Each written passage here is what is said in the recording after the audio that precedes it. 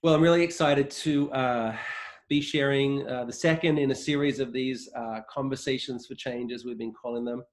Um, Today, I'm going to be joined by a friend, actually a member of staff at Liberty Church, Zoe Brown, a great man of God who has been already for some time, as well as a regular worship leader at our downtown Manhattan community. Zoe is also the director of outreach across the church.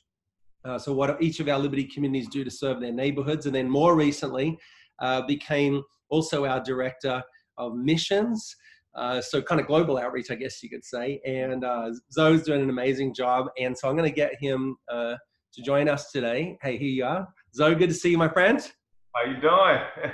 Doing better now. Yes, good to be seen.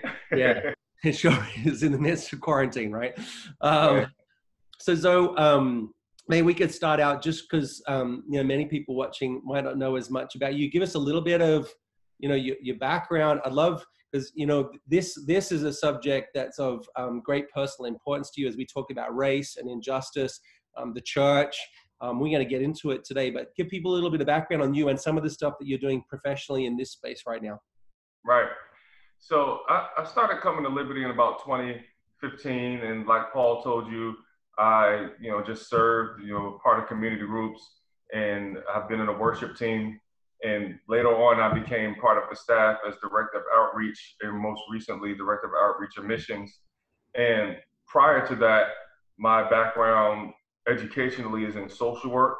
So I went to Rutgers University and got my master's in social work. And I currently teach at Rutgers and a few other community colleges in New Jersey. And I teach social work, which I got my master's in. And I also have an undergrad in sociology, and I teach sociology as well. Hmm.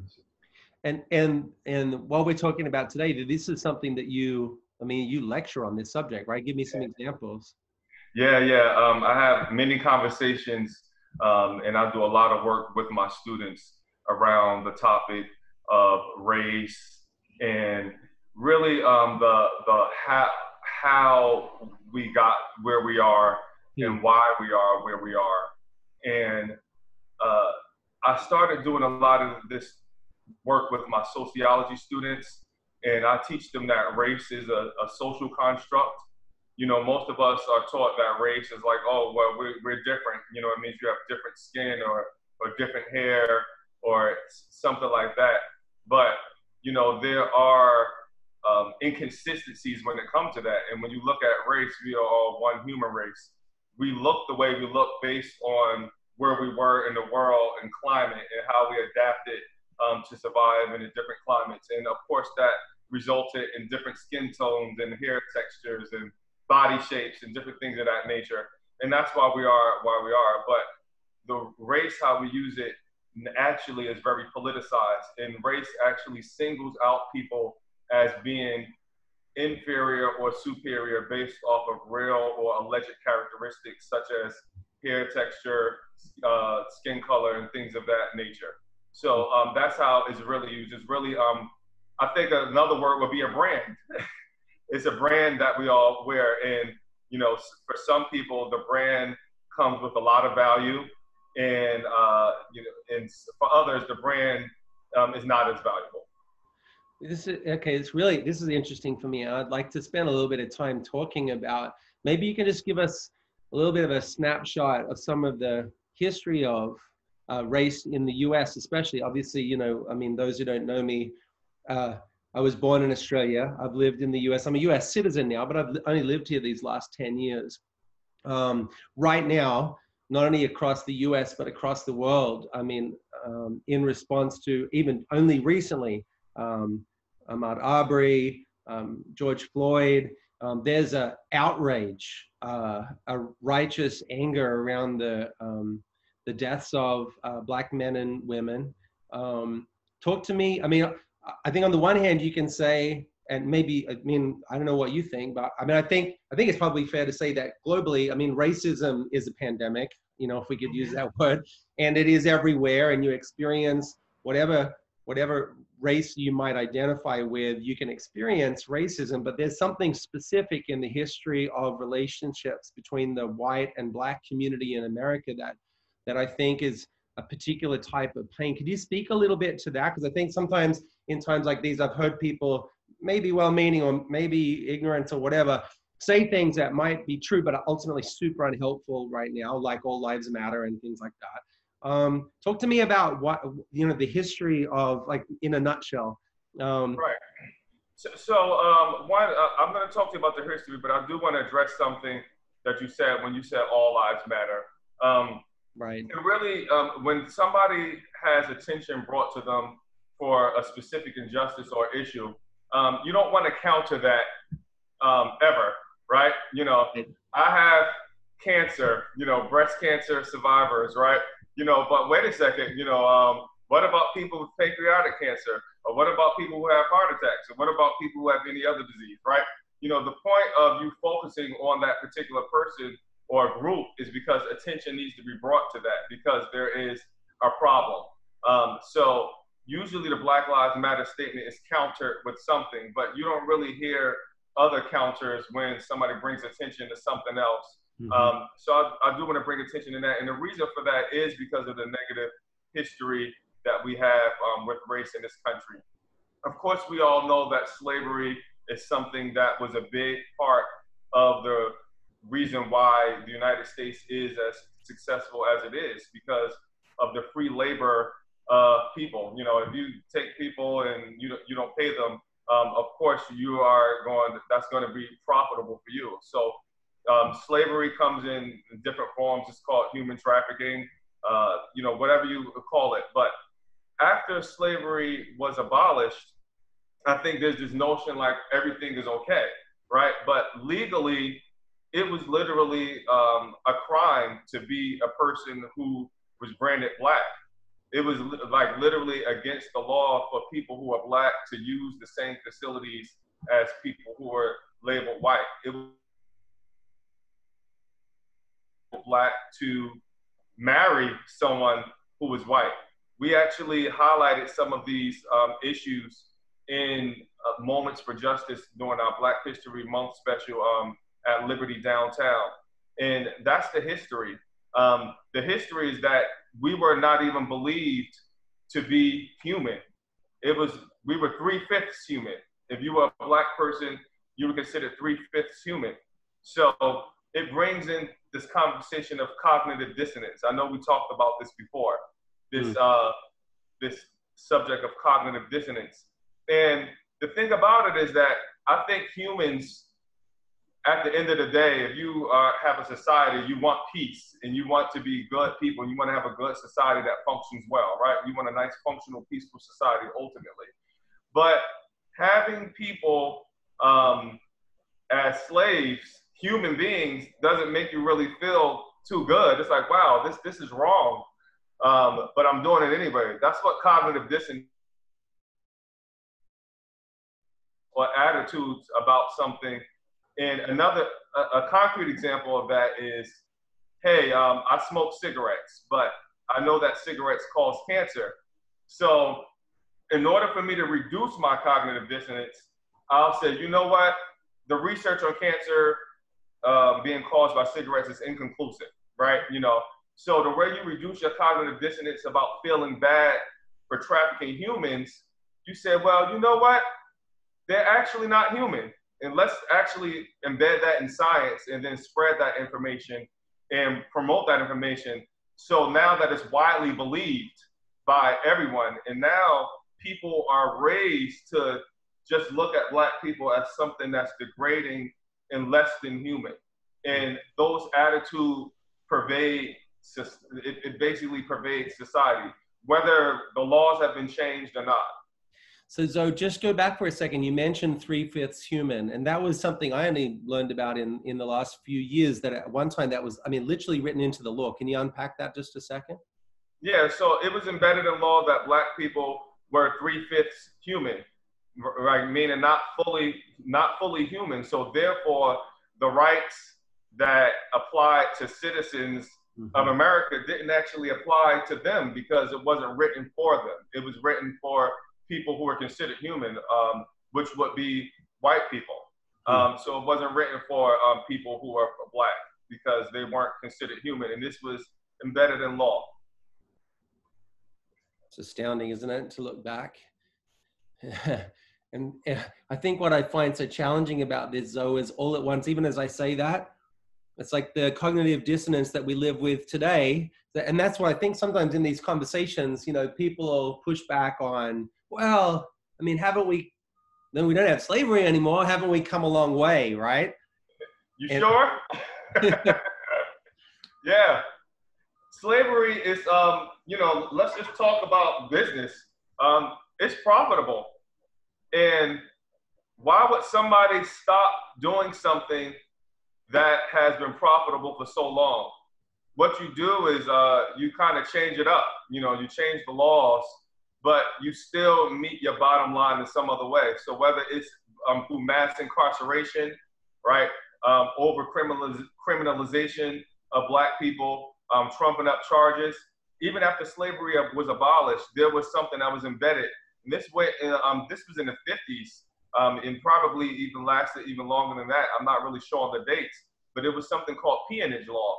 So a Black person could get arrested and get charged for doing something minor like spitting or talking loudly in public. And you could charge a Black person for this crime, and that Black person would become your slave. And in a lot of ways, the peonage system was a lot worse than slavery, because slavery, masters had interest in keeping their slaves healthy so they could work. The peonage, you could literally work a person, a human being, to death, and you can get another one, because now slavery is illegal, and so there was no interest in, you know, doing that. So in a lot of ways, it was a lot worse. And we still see a lot of these things happening today in the mass incarceration system, because there's labor that goes on as well. And then, you know, even if we talk about human trafficking of women and children, you know, that's also a part, you know, of slavery. It's a stratification system. So basically, there's people in society believe that some people are just not worthy or valuable. So they are expendable, and if you can exploit them, do it. Yeah. So I mean, I can imagine for you as a college professor speaking on these sorts of subjects, you know, diversity, injustice, race, and privilege. Talk to me about the conversations you have with your students, because I imagine you have conversations on all different sides of this, especially in times like these, where I imagine some people are expressing pain to you, saying, help me understand how to navigate this. And I can't imagine what those conversations are like. And then some people are, I mean, probably pushing back on a lot of these conversations, or at least it's foreign or disorienting. I don't know. So I remember you told me one time, like some of the exercises you do with the students, I mean, go where you want with this, but I think it'd be helpful. Like, how do you help people find their way into this on a personal level, not just on a historical, this happened, that act was passed, but, you know, here and now, me, my blind spots, to what degree am I perpetuating injustice? Like, how do you help people walk with that? Right. You know, history is one thing, but, you know, I like to include a different, you know, various types of learning modalities in my classroom, you know, so not just lecturing or, you know, videos, but I do different things. So I do a lot of exercises, and I do the work that makes people feel uncomfortable. But, you know, that's what college and, you know, becoming educated is all about, is, you know, getting out of your comfort zone. So, you know, there's an exercise that I do. I teach a class called Diversity and Oppression, and it's at Rutgers University. And this specifically, all my students are social work students. So, you know, I have to say, pretty much all of them are open. You know, it's under the social work guys, so they're there to help people. So they're open. And, you know, the majority of my students are white. And one of the first exercises I do is an exercise called Crossing the Lines. So they'll come to class and they're ready to sit down and learn and, you know, hear my spiel. And I say, all right, everybody, you know, leave your stuff at your desk. We're going to go outside for a little exercise. And they're like, okay. So they follow me, of course, you know, and I take them outside in the field and I tell everyone to line up in one nice long line, you know, side by side. And they do it. And I say, you know, when I ask you certain questions, you will either take 2 steps forward, 1 step forward, or 2 steps back, or 1 step back, depending on what I say. So I'll ask, you know, if you are a man, take 2 steps forward. You know, if you if you were raised with both of your parents, takes 2 steps forward. You know, if you were raised in a house, all right, and then I'll start asking questions like, if you're a female, take a step back, or if you have student loans. So it's not all about race. I'll ask some things like, things related to class, which, these things intersect. And so whenever I finish the exercise, usually if I have white men in my class, they're up at the front. And, people, and you usually have females of color in the back. And then, of course, you have exceptions to the rule. You have people all over the spectrum. But, people are looking at each other. And then I say, all right, stop. How do you feel? And then, you have people who are friends who took this class together. You're up there and I'm back here. And that's not fair because, I'm here just like you and I deserve every, opportunity just like you do. And then after that, and that part is very disconnecting for them. And I do it because I want them to feel disconnected. I want them to feel that, how it feels to see somebody up here just based on the color of their skin, that they get better life chances. So and that's just what it is. If you are a white person in this world, you get better life chances as compared to people who aren't white. And so after that disconnecting part is finished, I have them gather in a circle. So bring back the connection. And I call that a cipher. We use that in hip hop where we freestyle and we get in a circle and we face each other. And so we get in a circle and then I say, now let's have a conversation. How do we feel? Let's talk. And that brings people back together, that connection, that circle. And then we get into class and then we do some more work and go through introductions. And then there's another exercise I do with them. And I totally blindside them with this stuff, I have to admit. But it's done intentionally though.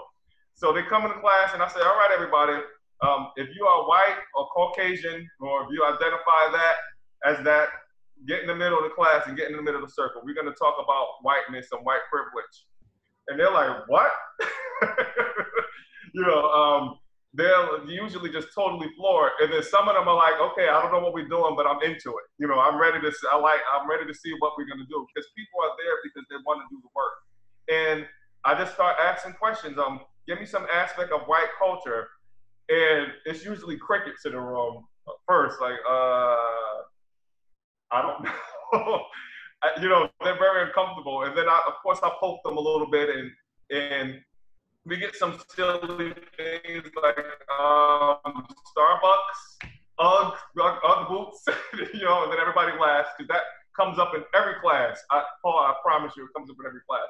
But then somebody says something difficult like, oh, well, being able to go to college easily and not having student loans or finances or whatever, then people start naming things. And then people say, you know what, Professor Zoe, I have never talked about this ever. So I don't know what to say. I don't talk about white culture. I don't even know what that is. We don't have these conversations at the table. So this is hard for me to talk, the participate in, not in a resistant way, but just in a truthful and honest way. And then, the next day I say, okay, if you're black, come in the middle of the circle. And conversation starts popping because black people are grown up. We grow up talking about blackness. We grow up having these conversations. One thing I didn't tell you is that when I was a toddler, maybe I remember it a little bit, but I actually thought I was white. And my grandmother remembers it very well. She said, you thought you were white, and you would say that you were white, and that, I was brown, and if somebody was darker, you would say that they're black. So I was kind of going off of colors.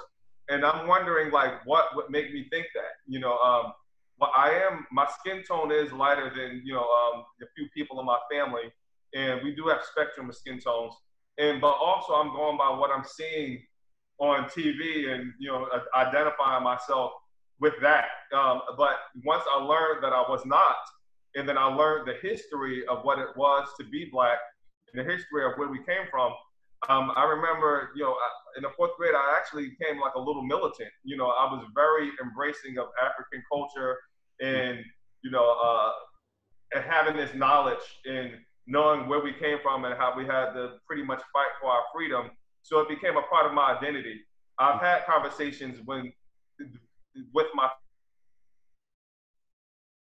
pulled over by a police officer, because it's not if it happens, it's when it happens, because it's going to happen. And of course, it has happened several times, many times.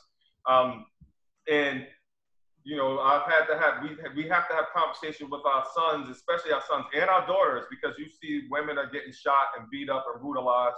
If you watch any of the stuff on the media, I mean, sometimes I have to tune out from it.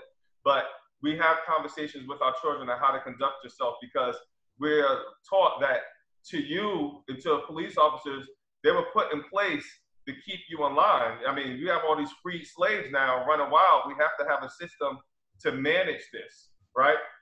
So we're taught that you're not valued by society, and you have to be careful, because you could get hurt or worse, be killed. Mm. So Zoe, talk to me. I mean, you covered so much good stuff there. I mean, part of what I'm hearing you say when you talk about just the idea of privilege is an important one, or even the fact that it's like the kind of the white kids in the class, like, I don't know, we didn't really grow up talking about white, what it means to be white. Wasn't a conversation. Right. I know it wasn't a conversation in my house in suburban Australia. It's like, I don't know. But part of that is tied to this idea of privilege, because, you know, I mean, it's a lot of it has to do with the way that society is designed, or who disproportionately holds places of power and authority, right? So when I mean, true confessions though, because this is all about learning, right? I come to these conversations. I am definitely not an expert, but I am a pretty eager learner. So I'm having all these conversations, hoping that if no one else, they help me, right? But I think in helping me, maybe they help other people. But true confessions, you know, when I first heard white privilege, the term was only a few years ago. And I remember thinking, it didn't sound like me. I was like, in my mind, white privilege was a certain type of white person, like they had like a trust fund, or like, you know what I mean? They were like, had maybe a country club membership or something. Right. Like that. So I was like, oh, white privilege isn't me, right? Because my parents worked really hard, right? You probably hear all these same pushbacks. Yes. Well, like, what do you mean? My family like had to work for everything that we got. So I think what you're getting to here, maybe you can unpack it just a little bit more, is that privilege is a lot more subtle than that.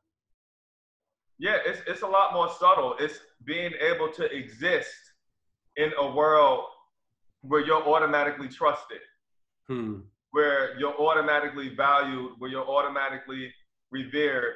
Now, this is not to say that white people don't have competition with other white people, right? You know, meaning if you're applying for a job and there's just a whole bunch of white people applying, then it's competitive, you know? So meaning you don't feel bad, right? But part of what I teach my students is using something called the sociological imagination, and really not looking at the world from your own perspective, but looking at the world from multiple perspectives, right? So if I was to ask a question in a room full of white people, would you want to be black? And this has been asked. A woman named Jane Elliott, I'm not sure if you heard of her. You remember the name though, Jane Elliott. She's a white woman.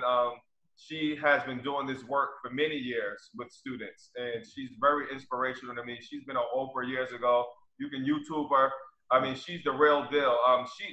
I haven't made anybody, well, she makes people cry. She's a lot tougher than me. You know, Jane is no joke. She's very tough. She'll ask a question, you know, would any of you want to be black or have a lifestyle traded with a black person? And nobody raises their hand. And she said, that lets me know very clearly that you know what's going on. And why you're okay with it, I don't know, right? If you're not okay with it for you, why are you okay with it for someone else? And that's white privilege. Wow. And these conversations can be hurtful when you actually start doing the work, when you start addressing it, when you start realizing that, wait a second, like this whole time, like I haven't really taken in that specific perspective what it means to be branded black, you know, how that will affect my life, how that will affect my life chances, even small things. Let's not even talk about getting loans or being in a school system where you have like a great education. let's not even talk about that. Let's talk about not even going into the store and nobody's even following you. All right. We actually have foundations set up to fight against this because that's the only way that you can control it. One of these organizations is the Fair Housing Justice because racism exists systematically. Black people aren't able to get homes in certain areas. So Fair Housing Justice hires actors and they hire actors to go in there. They hire actors of all races. So they hired the guy I met with him when I first started working for Liberty, and he explained exactly what they do. And he said, we hired an actress. She was a Black woman and I was an actor, and we had the same credentials, and her credentials were actually a little bit better than mine, right? She had a little bit more money than me. But when she went to go look at the home, she was told that it wasn't available. When I went to go look at the home, not only was I told that it was available, but I was able to, I pretended as though I wasn't interested. And I said, you know what, I got to talk to my wife about it. She said, okay, I don't usually do this, but I'll leave the door unlocked. So just get your wife whenever you're ready, and you can just and look at it because I really want you to have this home. This is just after she told somebody that was a Black woman that is not available. Gotcha. Now, of course, this woman was fired, but this is the way that you discover racism because it's systematically ingrained, and nobody's wearing a sign that says I'm racist. You can pretend that you're not, because that's not a good image, especially if you're a business person. So we actually have to set up foundations to unearth and expose some of the systematic racism that exists. Yeah. And I think that's the challenge of it is oftentimes the people that the system is biased to support, it's most invisible to them. Mm-hmm. And it's an imperfect analogy, but I was thinking, as you said that then, I was reminded, I haven't thought of this in weeks, but my kids are kind of into Minecraft, and they hosted a youth night for the church where my kids like built a map, but the map had all like hidden treasure. It had all these hidden traps too. And then all the other kids were going to come in and play.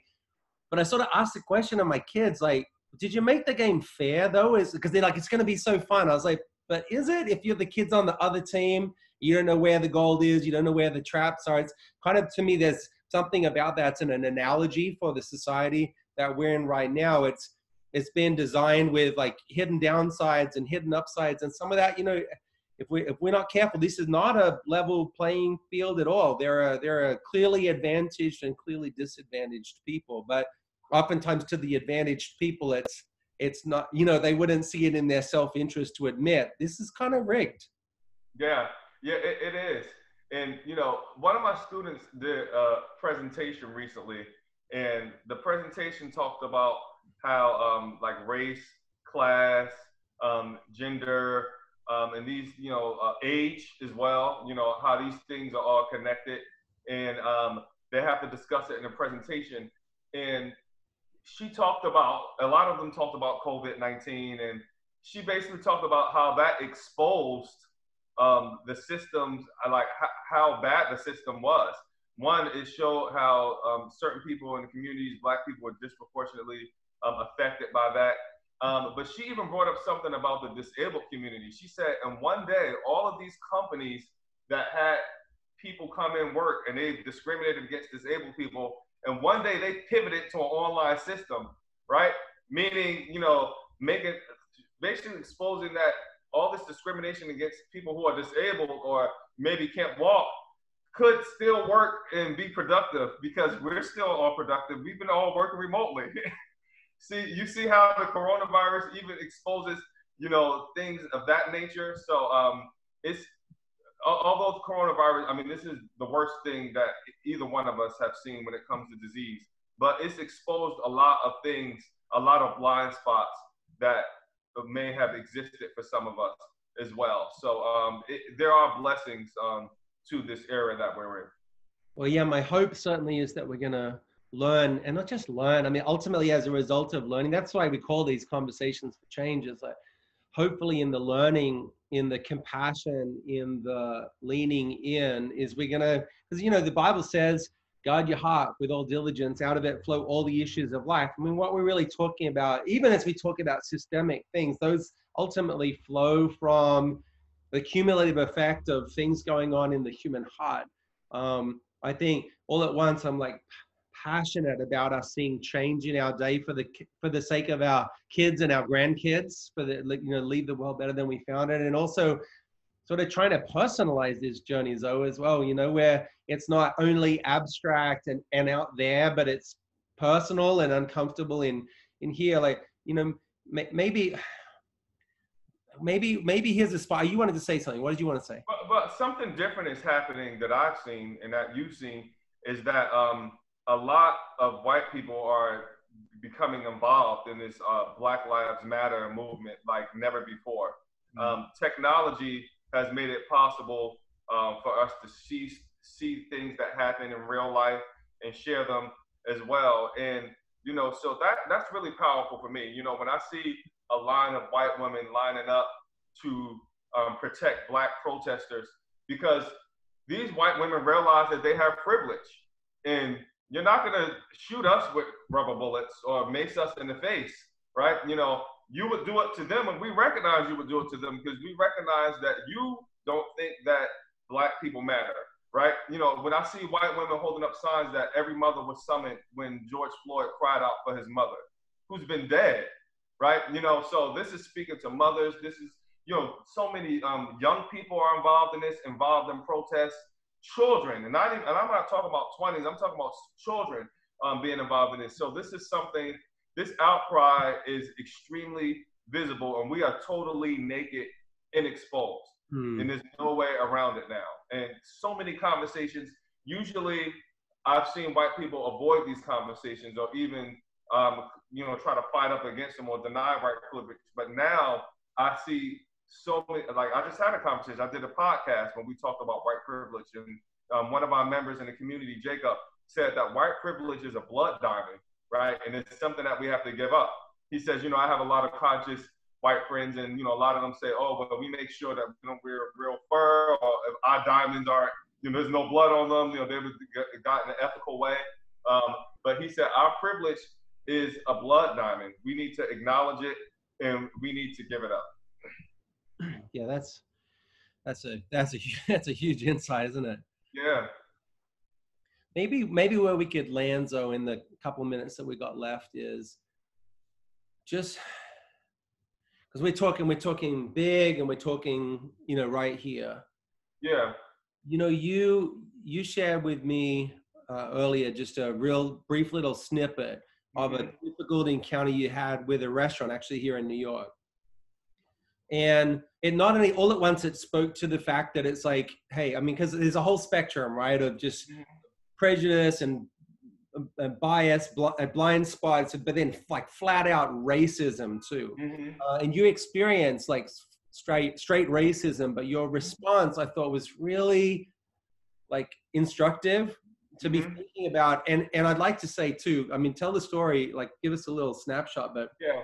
I would like to think that stories like these are things that can be acted on not only by people of color who are, in a sense, having that bias perpetrated against them, but also that white people, when they see it, or, you know, people of any color. I mean, let's face it, we are all able to stand together in this. It shouldn't always fall on people of color to have to speak up for themselves and point out injustice for themselves. I mean, they have every right to do so, but everybody else has the responsibility to do so also. But just maybe if you could, in these last couple of minutes, just share that story and what you did, because I think it's a picture of the change to come. Right. You know, it's really important that we are not afraid to have these conversations.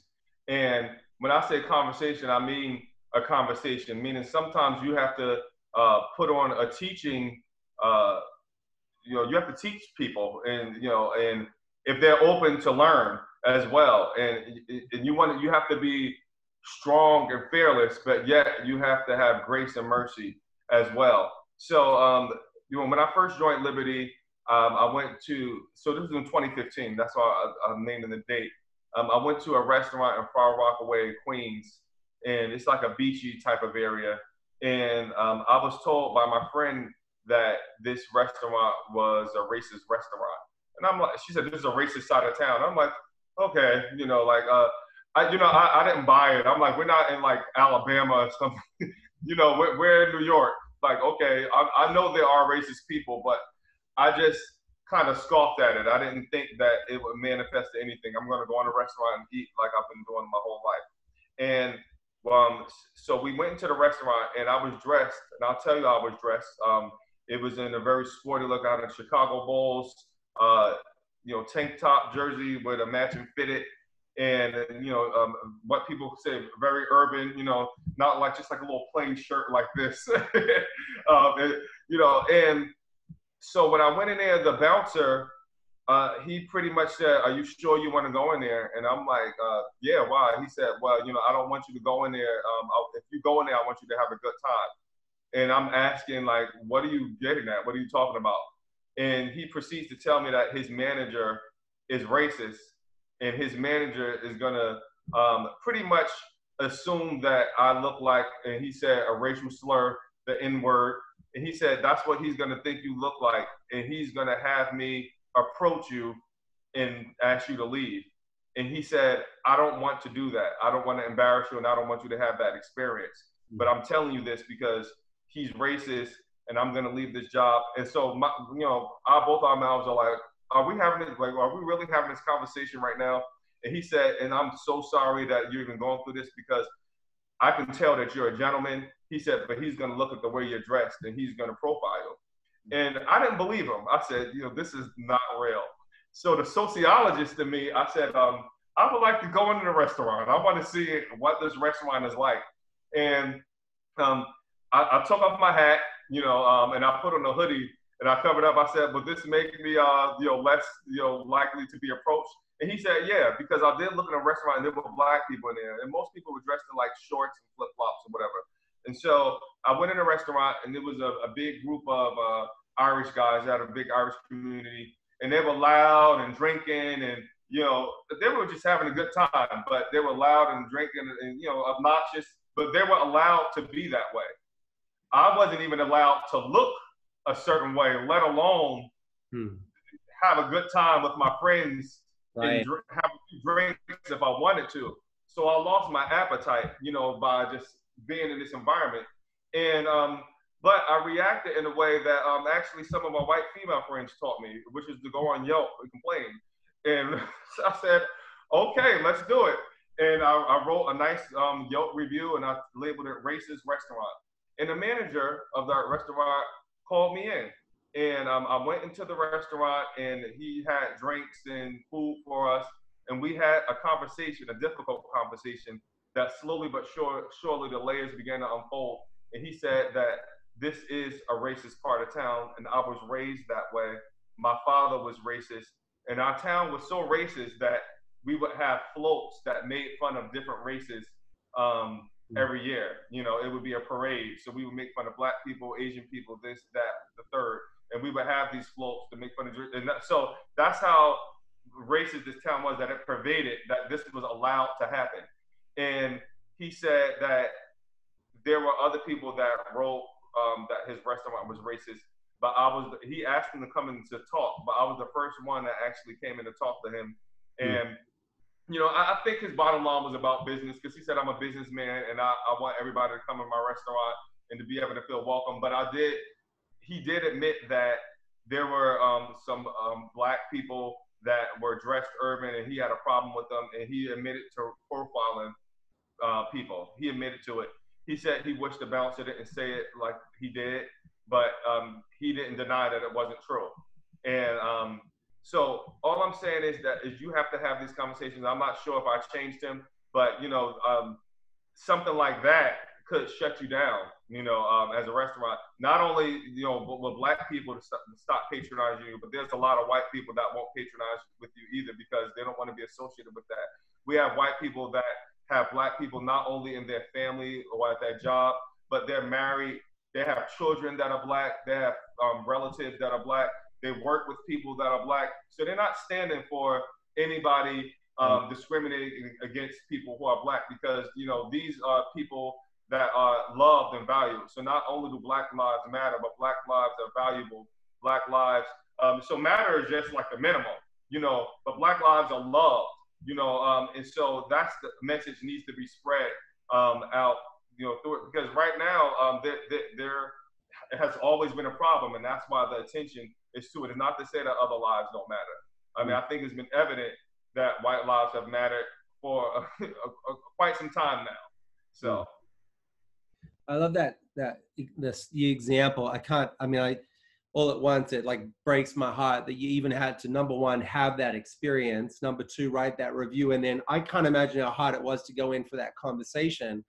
Because if it was me, if I'd had any kind of experience like that, I'm like, I don't want to give that person the time of day. It doesn't matter if wine and dine me, which is, you know what I mean? Like, he's putting on some free food now, but it's like, man, I was made it clear I wasn't welcome. So I just think it shows character and your courage, but I get why he'd reached out to others and they never came. Why, you know what I mean? I needed to school him. I needed to teach him how he needs to be. I needed to show him and expose him. And I allowed him to do most of the talking in the beginning. He was very nervous and he was stumbling over his words. Yeah. But because he knew he was going to eventually tell me the truth. Yeah. That he wants to change. And he wants so to hopefully that seed has something has grown in him to make him change, because some people struggle with racism. It goes deep. It goes very deep. It's like struggling with something else in addiction, and it goes very deep. So some people may get delivered from it because they have a grandchild that's Black, and now and some people still struggle with it. They can't even love their own family because of this. So. Well, I love that you connected those two things there together at the end, conversations and change. That's what this whole series is really about, hard conversations like the one that you had, and even just asking questions. I'm grateful I have you being one of the many people in my world that I can ask the quote unquote dumb questions of, like, help me understand this, or because I don't think it doesn't make you racist to not understand things. But I understand why people are nervous to ask questions or to say something wrong or to get it wrong. But it's like, we can't allow, I'm passionate about this. We can't allow our fear of doing or saying the wrong thing to keep us from leaning in right now, or looking stupid, which is honestly a lot of the times what it really is, human nature. We just don't want to admit, I don't know, I don't understand, I've never had that experience. And therefore it's easier to dismiss your experience because it's not shared, by me. But I do think though, like those kind of conversations, and there are going to be people who aren't going to want to change, but for every guy, like whoever that restaurant owner is who says, I want to change, I pray that, across millions of hearts. That could change the future, one life at a time, one conversation at a time. I think it's so easy to just wish for, yes, legislation's important. Yes, who we elect matters. Yes, all of these things. And I amen to all of that. I'm not disregarding that. And yet, I think maybe the tension I feel a lot right now, Zoe, is just the importance of not getting away from one heart, one life. Who's in my circle? Who's at the table? Whose table is it? That's another whole conversation. Yeah. I wonder, man, if we could just close by having you pray for us, because you've been dropping gold, and I love your heart. I'm grateful for your leadership in these conversations. Maybe just, pray for that same desire to change. I don't know, whatever you want to pray. Absolutely.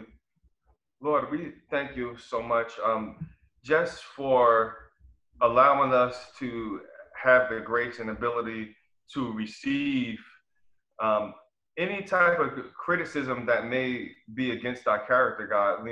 I think ultimately we all want to be seen as blameless in your sight, God. And so, Lord, I ask just for a spirit of repentance, just not only in America, but just worldwide, God. Ultimately, this needs to be something that brings people back to you, because Jesus, you didn't teach us to be this way. Your teachings are about love and justice and mercy and faith and acceptance and not judging one another.